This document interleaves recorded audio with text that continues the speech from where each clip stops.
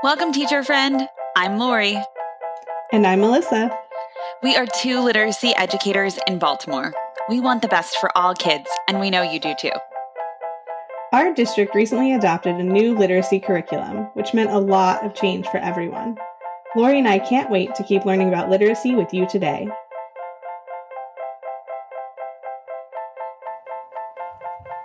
Hi, everyone. Welcome to Literacy Podcast. Melissa and Lori love literacy. We can't wait for our talk today because we have a very Instagram and TikTok famous friend that we met on social media. We love her. She just trademarked literacy and justice for all. So I feel like many of you even out there may even know who I'm talking about before I introduce her, before Melissa and I introduce her. Melissa, I know we've been waiting for this friend for a very long time, right? Yeah. I mean, Heidi just feels really famous to me. Yeah. Dropping knowledge with Heidi is like, she's super famous. So I'm excited. I know. But honestly, I mean, she's also super smart and I think is a great place for people to learn from in short little nuggets. And so, yeah, I think Heidi is wonderful. So welcome, Heidi. Thank you so much. I'm so excited to be here. Awesome. We can't wait to talk today. I feel like this is going to be such a fun episode. And don't worry about any kind of connectivity, Heidi. The platform that we're using will make sure that it records your voice. So no worries.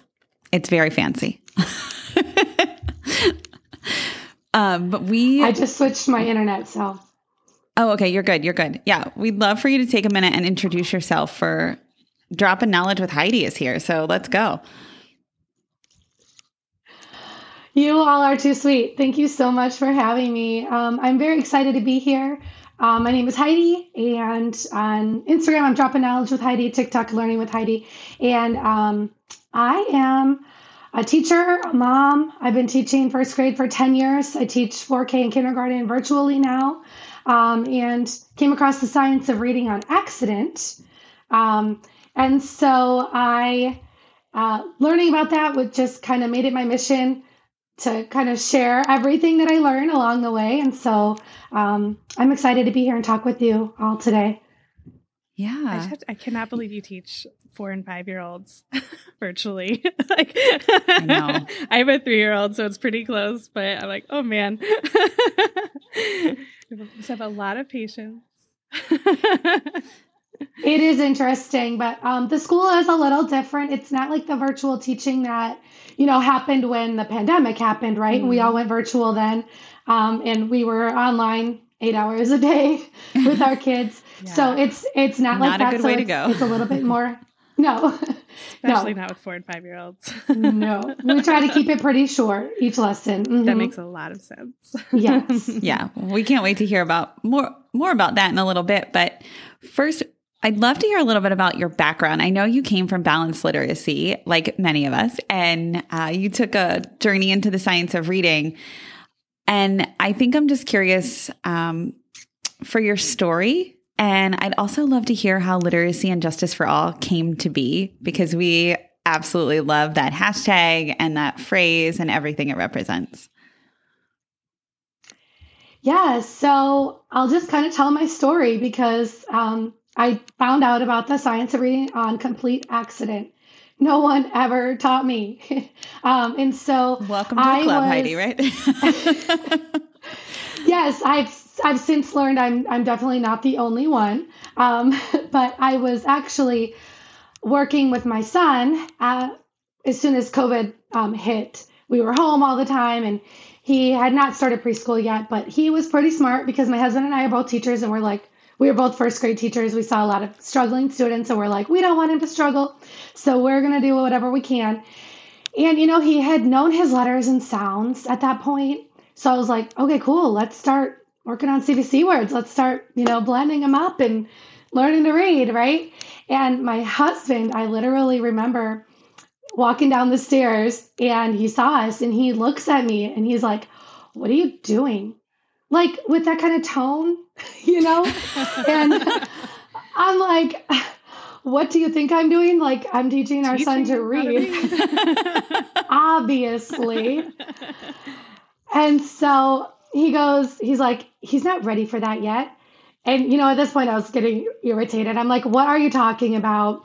And he was like, he needs phonological and phonemic awareness.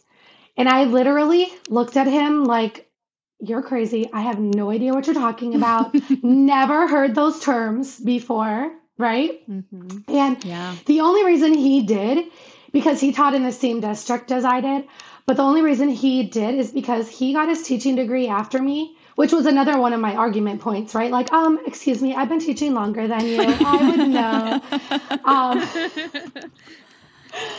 But he got his teaching degree after me, and he had to take something called the Foundations of Reading test.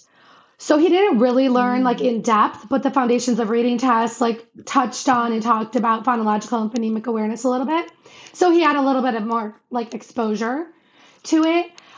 So anyways, I started actually researching these terms because I literally just did not believe him, because I'm like, if this was so important, if kids really needed this, why wouldn't have somebody told me? And at that time I was finishing my training in reading recovery, and I still had never heard of this. So I'm like, okay, and he was in that same training with me, like, hello, we're getting trained.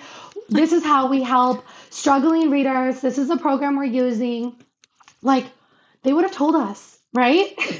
And I had that in my head. Like, somebody would have told me, like, there's no way you can be correct. So after researching, of course, and whenever I tell this story, I'm like, I have to give him credit here. He was completely 100% correct. And that's literally how I found out about the science of reading. So then I started, researching more and looking into it more, and started learning about, orthographic mapping and alphabetic principle and all of these other things. And I'm like, you've got to be kidding me. Like, how were we taught so completely wrong? Mm-hmm. And then, you start feeling all these emotions, right? Like anger. I was so angry. Like, somebody should have told me this. For sure. And then guilt for those kids that I can think of, even now, like 5 kids off the top of my head that I could have helped. Yeah. If I had known, who were going to Title I services, reading services, still struggling, end up, getting IEPs. Right. And it's like, wait, what? We could have helped these kids if we were using the science. So I turned to social media because I was looking for other teachers, sharing about this. And it was really hard to find classroom teachers, because I'm like, hey, I'm just a classroom teacher. I don't have my reading license. I'm not a researcher. I'm not a specialist. I'm not a dyslexia, because that's really what I saw at that time was dyslexia specialist, reading specialist, speech pathologist. And I'm like, I'm none of those things, but I feel like I should have known about this, right? Yeah, you're teaching kids how to read, so yes. First grade is huge. I mean, if we're talking balanced literacy, right? I was supposed to get my kids from a level D to a level JK.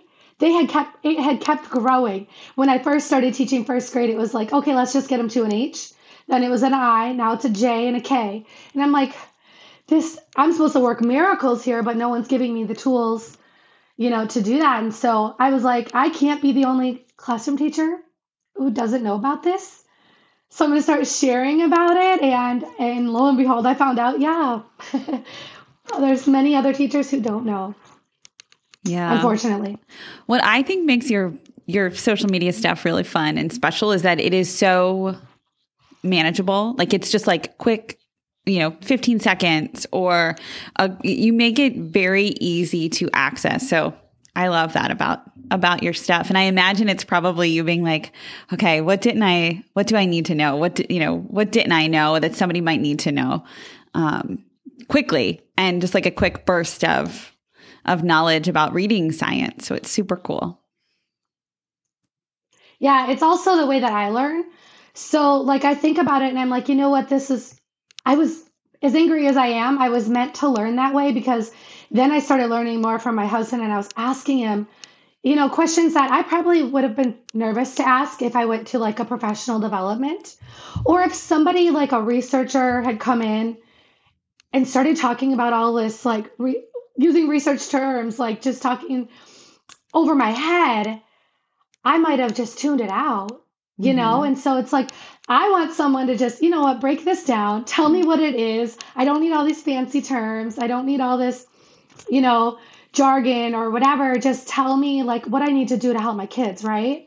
So that's what I like to learn, how I like to learn. So that's been my goal. And my goal is also to reach parents or anybody who's teaching kids to read.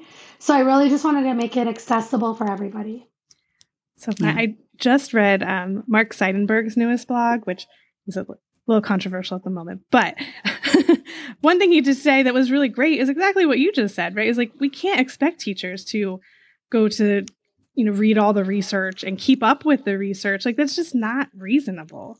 So I'm wondering, like, what is, like, how do you do it? Like, how do you keep up with it? And do you have recommendations too for teachers? I mean, obviously coming to you for some knowledge, but also like, are there other places they can go? Any like training or anything? So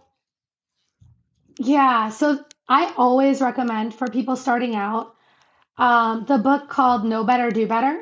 Oh, that's one of my favorites. By the Levins, because it's such an easy read. Yeah. I know. I was like, it's literally right next to me.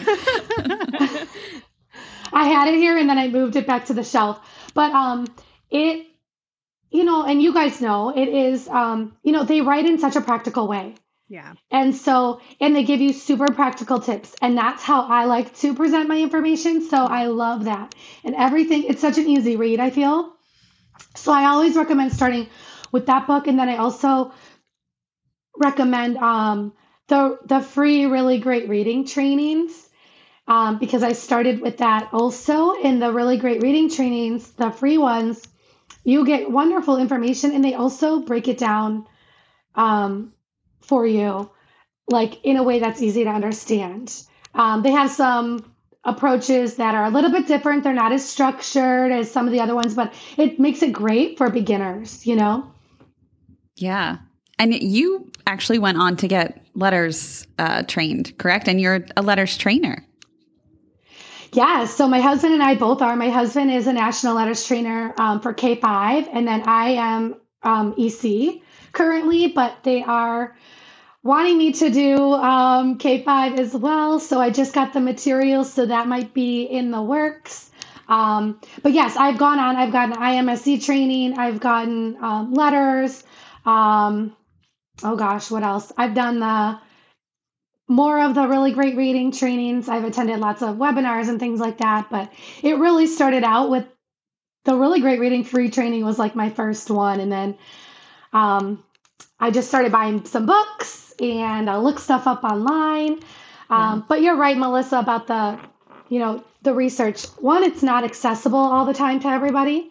I've gotten a lot of research articles from letters meetings that, you know, other trainers just have and have shared. And then two, I'll even say this. I went to a session with Louisa Moats. Oh my goodness. I had to rewatch that. I can't tell you how many times just to process everything that she said, in speech to print too. Well, I was going to say that. Yeah. I haven't gotten through that book because it's like, I feel like I'm in college again when I'm like, I got to really focus and read this. And it's just that she's so knowledgeable. She's so smart, and she's a researcher. And so she just talks that way. And so yeah, speech to print is not one that I recommend if you're just starting out. It'd be great for like a book study, and it's great to have and to reference, but those are the ones that like I have to process those things. Like I reread them, re-listen to them, and really process and take in like, what are they saying? You know? So It's hard sometimes for teachers and parents to know what to do. It is. There's so much, and you have to be discerning, and you have to know enough to know what to be discerning about. And it's hard to do that if you're just starting out. So that resource is a great one, that Really Great Reading training. And it made me think about when you mentioned Louisa Moats. I had listened to a podcast with her a while back. But same thing. I listened to it multiple times, Heidi, because I felt like I needed to listen to it like at least 3 or more times to get everything the maximum amount of like what she was saying out of it. So I'm going to try to find it and link it in the show notes for sure. And we'll also link the book Speech to Print too. And if Louisa is listening, we'd love to have you on the podcast, because how cool would it be to like, we'll call you for some questions, Heidi, if we do get the opportunity to interview her. Yes, that would be amazing. So Heidi, I'm wondering if you will drop some knowledge for us today and actually give us a little bit of I kind of a sneak peek, but also just like, let's teach our listeners a little something today. So you had mentioned sight words as one of your like big things you like to talk about. So I'm going to just open the floor and see where you want to take it. Yay! Sight words! Oh my gosh, I could talk about this for days. So I soon became obsessed with Kilpatrick and Linnea Airy for their work in learning to read words. Because as a first grade teacher, sight words were life. Like that's your whole life. The first time you go into a new classroom or you're setting up for the year, where's my word wall going to be? It's like the first thing you do. And then it's just drilling those words. And I only did 100 in my first, I wanted my kids to learn 100 by the end of the year. I've learned through social media, like I've had some parents reach out and say, my first grader has to learn 100 words every 9 weeks in first grade. I know. And that's just like memorize these words, right? Yep. Or 400 words for the year. Yeah. And I only did 100 and it was stressful. It's stressful for me. It's stressful for the kids. It's stressful for the parents. Yeah. It's stressful for everybody. One of my friends, her son just started kindergarten the beginning of this school year. And in November, she reached out to me and she said, I'm so worried about his reading. He can't memorize these sight words. And I was like, wait, it's November in kindergarten. This doesn't feel like what we should be worried about. Not at all. And I had the same thing with my niece who's in kindergarten, and her parents called us too. And we're like, look, they sent home a stack of words to memorize, and my husband had actually tutored her over the summer to try to get her like up to speed with getting ready for kindergarten. And then she started to regress because at that age, the working memory can only hold so much. And so she was trying to focus on memorizing these words rather than phonemic awareness. And she was just losing, some of those skills. So that's heartbreaking. It's very, yeah, it is. So one of my big goals is to share everything that I've learned about how we store words, how we learn words, because it really changes the game. My son is in kindergarten right now, and he has been lucky enough to be home with us because he goes to my virtual school and we do a lot of his schooling. And he's never memorized a single word, not one. And he can read. He can read. Like I try to challenge him with words. I was working on a video of multisyllabic words and how to decode those, and he just like reads it straight out. And I'm like, no, stop. We have to decode this. But he's never memorized a single word. And to me, this is just, it's proof like this is how our brains learn. We did everything according to the research and what the science says with my son. And he doesn't struggle. He likes to read. He's got those foundational skills, and he's never memorized a word. So but even the definition of sight word, I see, and Kilpatrick says it in Equipped for Reading Success. There's tons of different definitions out there, right? Mm-hmm. But he talks about the one that researchers use, and that's the one that I would like to use as well for teachers, right? A sight word is any word that you know effortlessly. Yeah, because I feel like parents, especially when they are sent home these like stacks of sight words, like you mentioned, they feel like, oh, okay, I can hold this, I can touch this. This is something that's like implementable for me to do with my child. I don't even know if that's a word.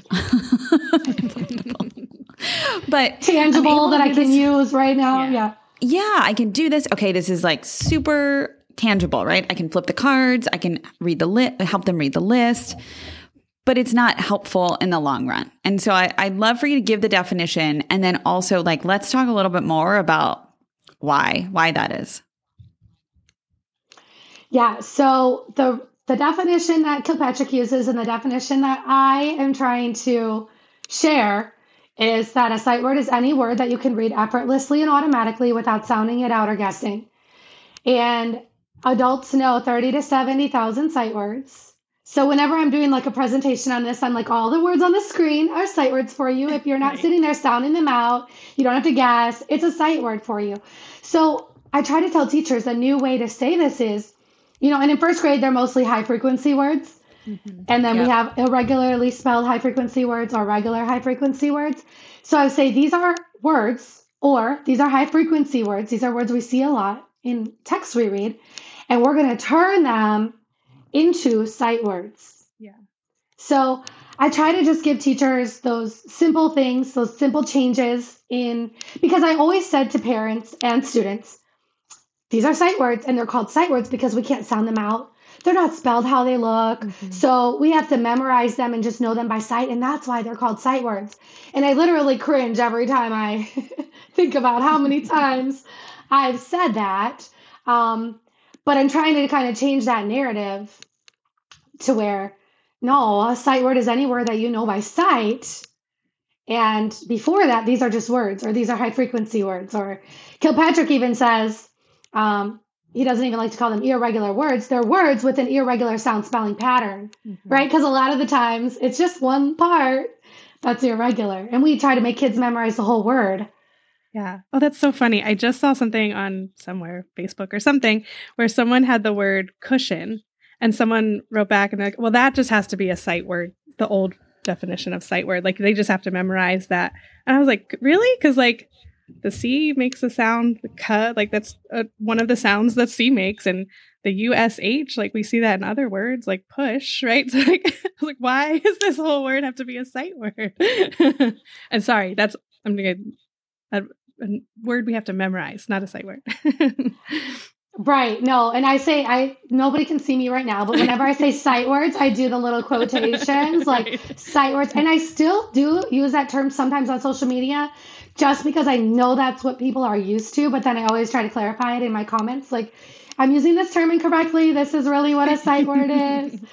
But I also, last summer, I sorted over 200 high frequency words into a phonics scope and sequence. I'm telling you, the majority, 80% of those words fit perfectly into a phonics scope and sequence. And those are words that I used to have my kids memorize. And even more of them would have fit into the scope and sequence if they weren't what is it? Little? Little is not a heart word, but I put it in there as a temporary heart word because consonant LE isn't usually taught until later in any phonics scope and sequence. And usually the kids are going to come across that word a little sooner. But in my ideal world, we just wouldn't have kids reading words like that until they've been taught those skills, right. Why? So we could have books and passages with all of the skills that they've been taught, and we'd have no heart words at all. So Heidi, you just threw out heart words there. Yeah, some what people is a might heart not word? know what that is. Can you talk about that? Yeah, because this is all over social media, so we need your help. I am telling you, every time I go on, I'm like, no, I'm cringing. There's so many misconceptions out there right now.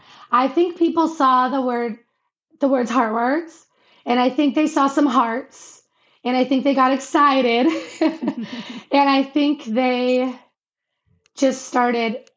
This is what I've seen. I've seen a lot of products and a lot of people putting hearts on high frequency words and teaching them the same way we always did before, and then just calling them heart words and slapping science of reading on it. I've heard that now it's a word you need to know by heart instead of by sight. Oh my God, are you serious? Which is the same thing. So that's why I'm very confused. Yeah. I've seen both ways. I know that's not what it is, Instagram. but I've seen that. Yeah. I'm very confused. That's why I'm so glad we're friends now, Heidi, because I'm just going to call you every time this happens. Oh my gosh, please. Because I get frustrated because it's like, hey, look, the point should not be to make a sale and use these terms that have now become these buzzwords, which I am not a fan of at all. Like I never like trendy stuff. I never I don't like to I don't know. Like if everybody's watching, like, what is that show? This Is Us. Like everybody's watching it or whatever. Like I have not watched watching that it show yet. I'm not watching it either. I'm with you. I'm not watching that. Yeah. We're also like not, if everybody's not doing being rude to anyone who wants to watch This Is Us. We get it. I love Mandy Moore as much as the next person, so we get it. Yes. I just don't, you know what I mean? Like, and nothing, nothing against that show at all. Mm-hmm. Anyways, so I get frustrated because it's like, no, that's not what this is about. This should be about educating teachers. And when we start throwing words, like I've seen a lot of Heartword centers, which I will never, ever have because it really shouldn't be a center because it's not something that kids should do independently. Also, it's something that memorization, let me say this, memorization does not take any skill. There's no skill set involved. Having a good memory can help you, yes. But other than that, kids don't need any skills before they learn to memorize facts or words or anything else like that. Anybody can memorize something, right? If you get enough repetitions. So this is where we have to change our whole mindset because when we're teaching words through a process like phoneme grapheme mapping or sound to symbol mapping that's promoting that orthographic mapping process in our brains, we have to change our whole mindset because kids need skills before they're ready to do that. Kids need phonemic awareness and kids need letter sound skills in order to learn words.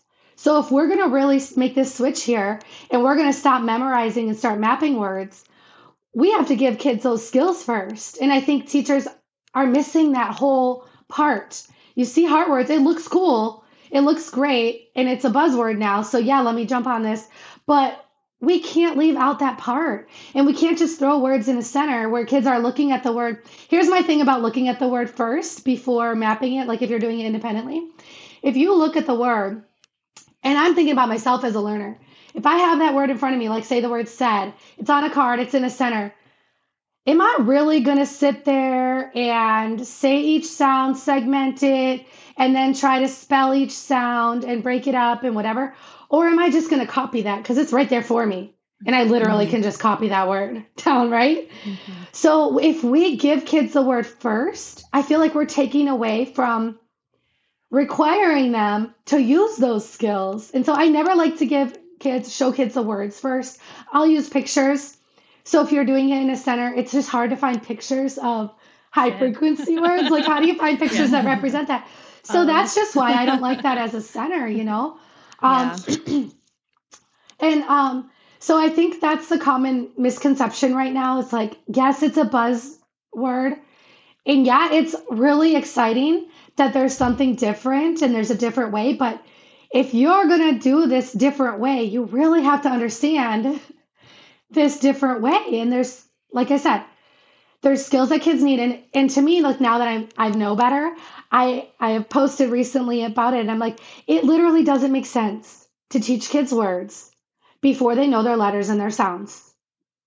Like, because then if we're doing that, and if you're throwing Heartwords out there at kids, but they don't know their letters and their sounds, and they can't actually hear that beginning sound in the word or the ending sound in the word, they can't segment the word, and then they can't spell those sounds, they're memorizing the word, essentially. I was going to say, it just looks like, and so, like hieroglyphics. Like it just looks like something that is, that is just there, that then they learn to see and, okay, that's said. All right. And then they're memorizing it rather than, I forget the statistic, but if they knew the sounds in the word said, they'd be able to read X number of other words, right? Like it makes a lot of sense how that building their capacity to break down the sounds in the words will help them to build their usage of those sounds down the line rather than just learn that one word. But that's, again, I think that's difficult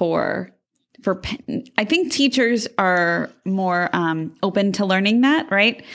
Because they see it in action. But for parents, when parents are kind of trying to figure it out with their kiddos, the easiest thing is to give them the whole word. It's much more difficult for maybe a parent to say, okay, we have to segment this, because I think parents have that fear of being wrong. I think teachers also, need to learn. So they have a fear of being wrong. I know I've, been working with my own child. I'm like, and I'm both a teacher and a parent. I'm like, oh, this one's tricky. Like laughter's really tricky.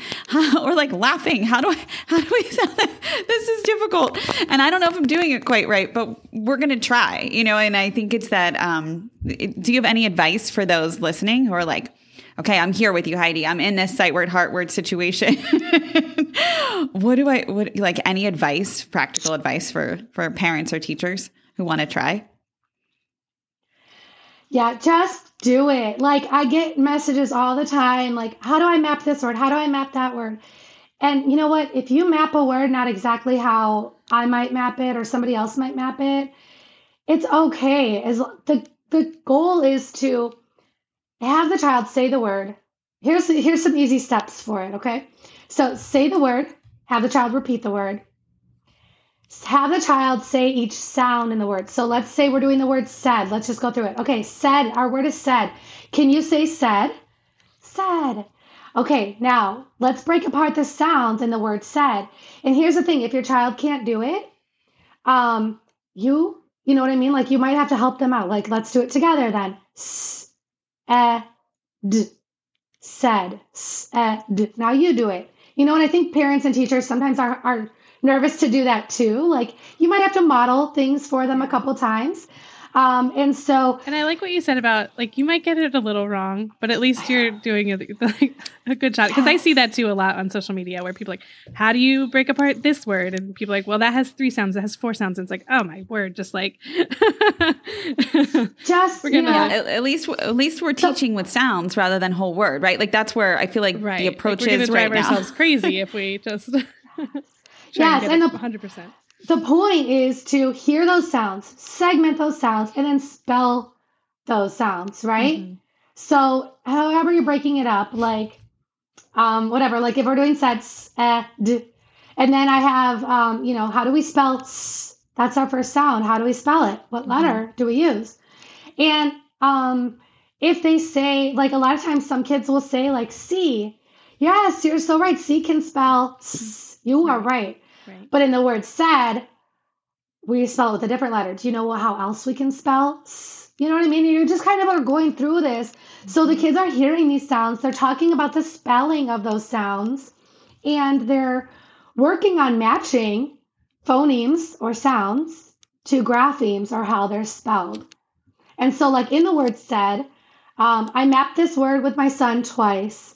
And I never had to go back to it again. And I think that's the other thing that people get confused on, but I'll just finish my first thought first. In the word said, like when my son first did it, okay, what's the middle sound? Eh. How do we spell that? How do we normally spell eh? And he says E. And I want him to say E because I want to know he has those letter sound skills, So yeah, you are right. We normally spell eh with an E, but in the word said, there's a tricky part, and we're going to spell eh with A-I, 2 letters. So we're going to spell eh with 2 letters, A-I. We're going to put it in that same box, and that's how we spell it. We're going to put a heart over that part because that's the part that we want to remember. So, and then we go on and spell the D sound with a D, and then we read it, and we spell it, and we say it. And that's what I was going to say. That's what makes heart words for me, like unique, special, and I'm just going to say it better because usually said would be a word like, let's just memorize the whole thing. When in fact, like you said, like there are 2 sounds in that word that are perfectly able to be heard. Right. And so why you just teach them that one part that's tricky, and they'll probably see that tricky part of a word again. And they'll be like, oh yeah, that's like in said. And again, it's an again, AI and again. Yes. And a lot of people ask too, what's the difference then between remembering that one little heart part or memorizing the whole word? Mm-hmm. There's a huge difference. Do you see what I did? Do you see how I talked about each sound? Do you see how we segmented the sounds in the word and then we blended it back together at the end? Do you see how we spelled each sound? We had to match the sound to each spelling, even that irregular part. We talked about it. When we memorize a word, we just ignore everything. We don't do any of that.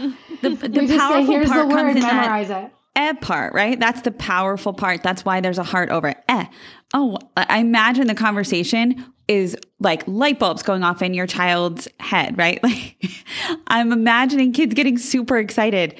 Oh my gosh, I hear the sound and my mouth makes that for whatever elephant or however they're thinking of it, and it's this shape, and that would usually be an E, but now it's an AI. That is so cool. Like I work with a second grader, and we do the same thing, and he never once has he been like, this is real boring. Like he's like, that's neat. That's cool. Like it's exciting. And also it's helping them learn. It's boring, and like you memorizing a bunch of words. Yeah, it's transferable. So we see the word again. Oh, my mouth did that thing. And it's either, I might think it's an E at first, but it might be an AI. That's tricky and interesting. Like it's so cool. Yes, I find kids have fun with this. I was doing this on OutSchool for a little bit, and they loved it. Like they loved solving these words. And the thing that got me hooked on this is that with the foundational skills that kids need, so with phonemic awareness and letter sound skills, this just takes 1 to 4 times before that word is permanently stored. Our brains go through a process called orthographic mapping. They map that word, store that word in what's called our orthographic lexicon. I know I said I hate big words, and I really do, but this is the only time I ever use these words. Whatever. They store it in our orthographic lexicon, and it's stored there. Like if you see a word, that color game where they'll put a word, the color word, but in a different color, and you have to say the color, not the word. It's so hard because those words are stored. And it's so hard not to read them, right? So once a word is stored, like I said with my son, where I did it 2 times, he could read that word anytime he saw it after that. So guess what? I don't need a heart word center. I don't need a quotation sight word center. Because once those words are stored, they're stored. And now I can focus my time on teaching skills and move on. Yes, but they're stored because you taught the sounds. I just want to make sure we hit that point home. They're not stored because your son now has remembered the whole word said. It has now become automatic for him. I'm snapping my fingers because he knows the sounds in those words. I just feel like that might have been a weird podcast sound. It's automatic. I'm getting that right? That's correct, because we did what's called phoneme grapheme mapping. So it's matching sounds to symbols. So we followed all of those steps I went through when teaching the word said, and we followed all those steps. We did that 2 times, not in the same day. We just did it twice. And then I realized that he could read that word every time he seen it. So I saw it. So I knew that it was stored. And so when you map a word like that and you do activities that promote orthographic mapping, our brains store those words, and that's why it's stored now, and that's how we remember it. He is not memorizing anything. We never said, look at this word and remember it. We have sounded out every single word, matched those sounds to symbols, and that's how he's learned all of his words and given him skills and the tools he's needed. Now, I have a lot of teachers who will say, I've done this like you said 1 to 4 times, and I've done this like 10 times, and my kids can't remember.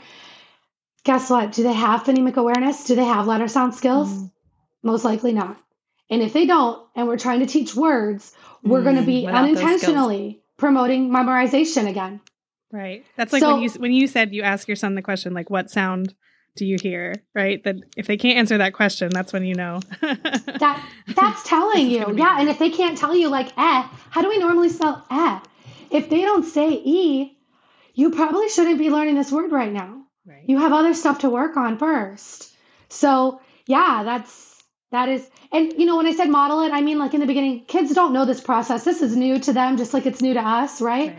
So you have to teach them the process of how we map these words. You have to kind of go through it with them, but you don't want to be doing that every single time you're teaching a word.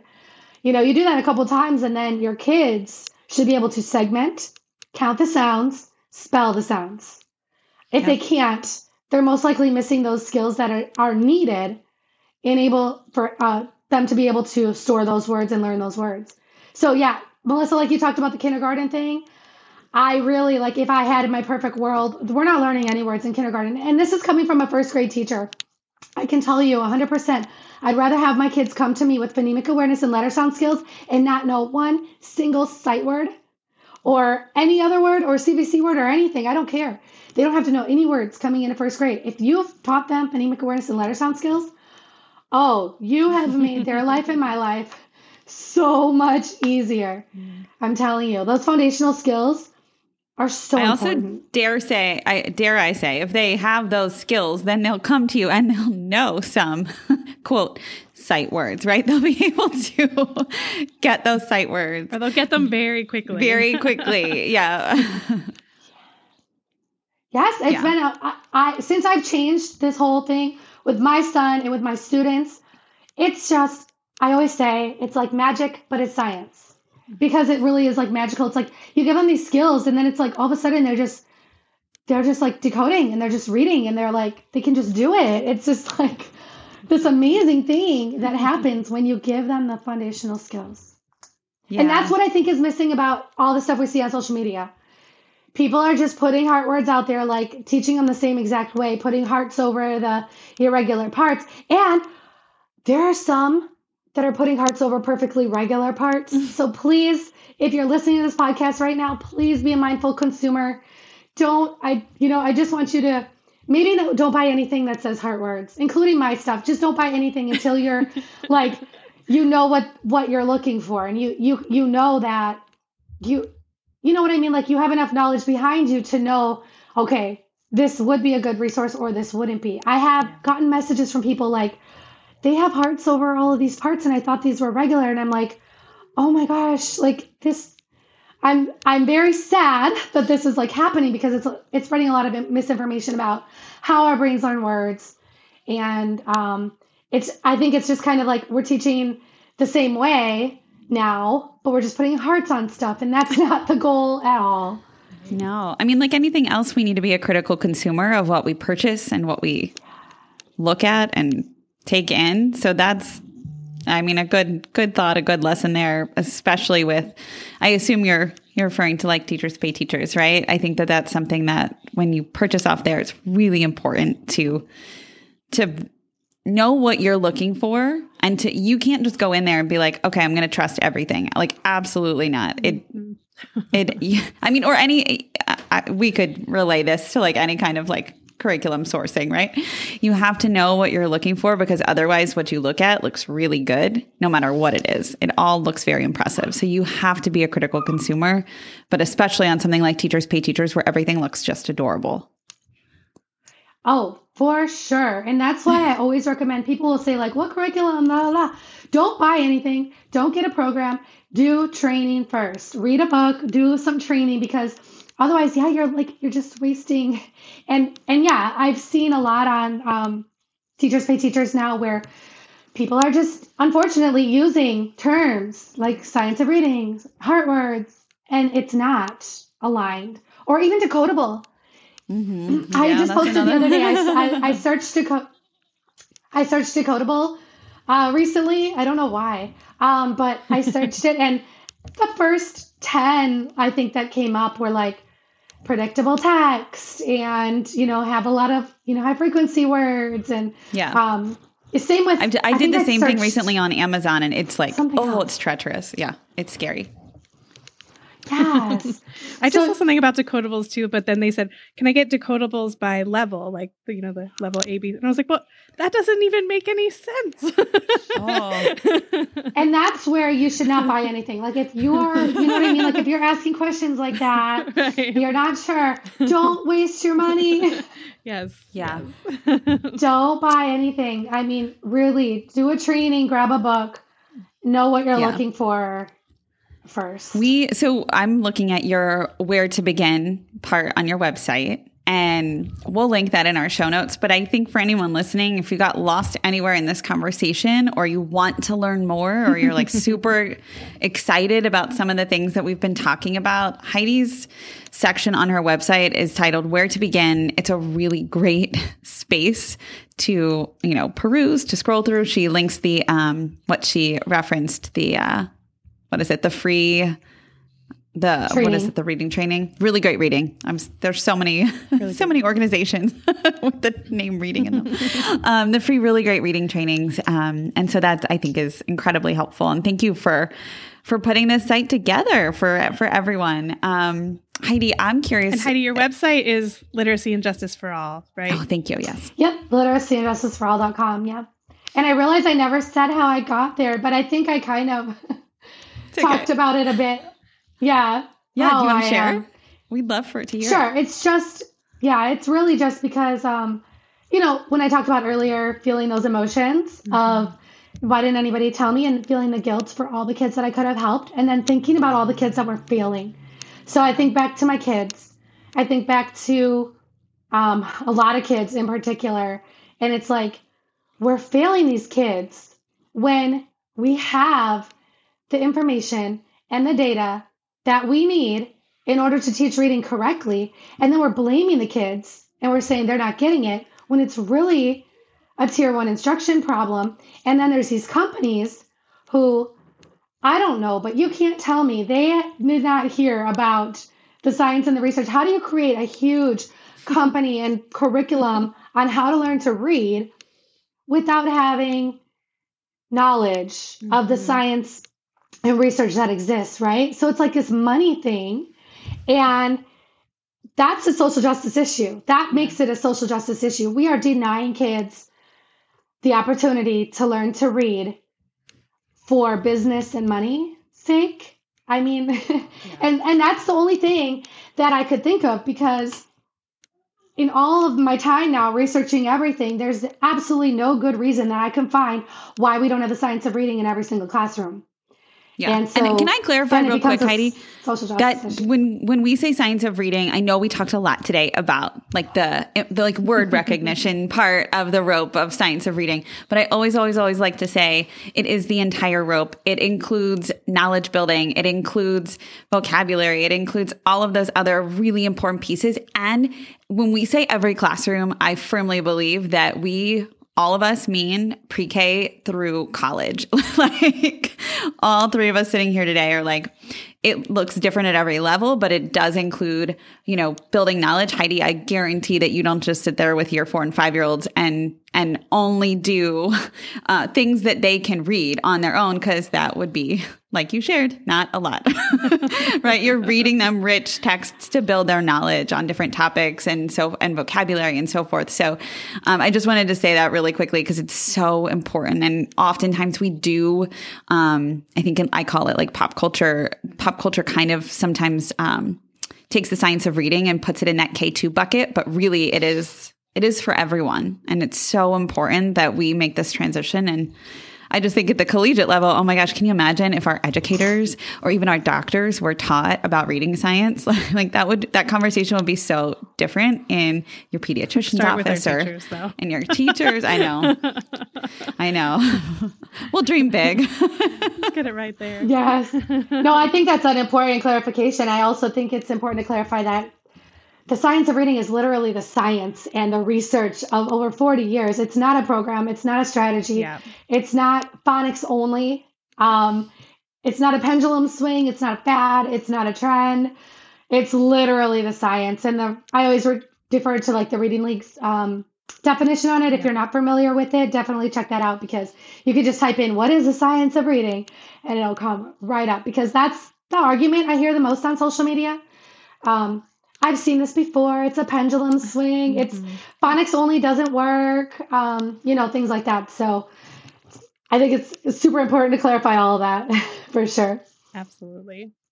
Well, Heidi, you gave us a ton of advice. We usually ask to end with a piece of advice. If you have another one that you want to share, we would love it. But also, I think it would be great if you we've mentioned them before, but just make sure everyone knows where to find you on social media as well. Sure. So I do have another piece of advice. It's probably like a culmination of everything I said, but I always like to end with, if you took nothing else away, teach skills, not words. And I think I need to make a t-shirt on that one because I haven't made that t-shirt yet, but teach skills, not words. And I think that's because like if we're talking, high frequency words, spelling words, all of those things, we can make a switch and start to give kids the skills rather than the words, And I think that's a whole mind shift. But it's a good thing to kind of keep in the back of your mind if you're trying to make the switch to the science, following the science. So, and then, on everywhere else, I'm dropping knowledge with Heidi. And then TikTok is learning with Heidi because it was too long. Dropping knowledge with Heidi was too long of a name. They wouldn't let me do it. You exceeded the character length. I did. So, and then also when I started TikTok, I never intended to post teacher content. So I was like, oh, it's fine if I have a different name. So eventually I tried to change it so everything matched, but then they wouldn't let me. So, and then my website is Literacy and Justice for All. I just opened my membership. It is for people new to the science or, like we talked about, if you're not sure where to go or feeling overloaded with information or is this aligned to the reading science? That was my goal in just creating a membership where there's resources, there's information, there's bite-sized PDs, there's access. Someone to talk to? Yes. Yes. Access to me. I'm there for you. And that's scienceofreading101club.com if they want more information on that. Very so cool. Oh, Heidi, maybe we can somehow collaborate on that. That would be really fun. That would be amazing. Yes. Let's if you ever need like a guest to chat about anything, give us a ring. Yes, I would love that. I was just thinking about that for sure because I'm doing monthly lives with them. And so I thought that would be pretty cool to bring in some people. Yeah, we're in. Yeah. Yay. Yeah, we love you. We love what you represent. And we're so grateful that you are out in this space doing all the cool things on social media that we can't do. So thank you for I've tried doing the reels and stuff and I don't know, but you're so good at it and you make it so easy to understand. And we just adore you. So thank you for everything that you do and represent and that you're putting out into this world around reading science. And we're just cheering you on. So thank you. Thank you so much. I appreciate you all having me. Thank you.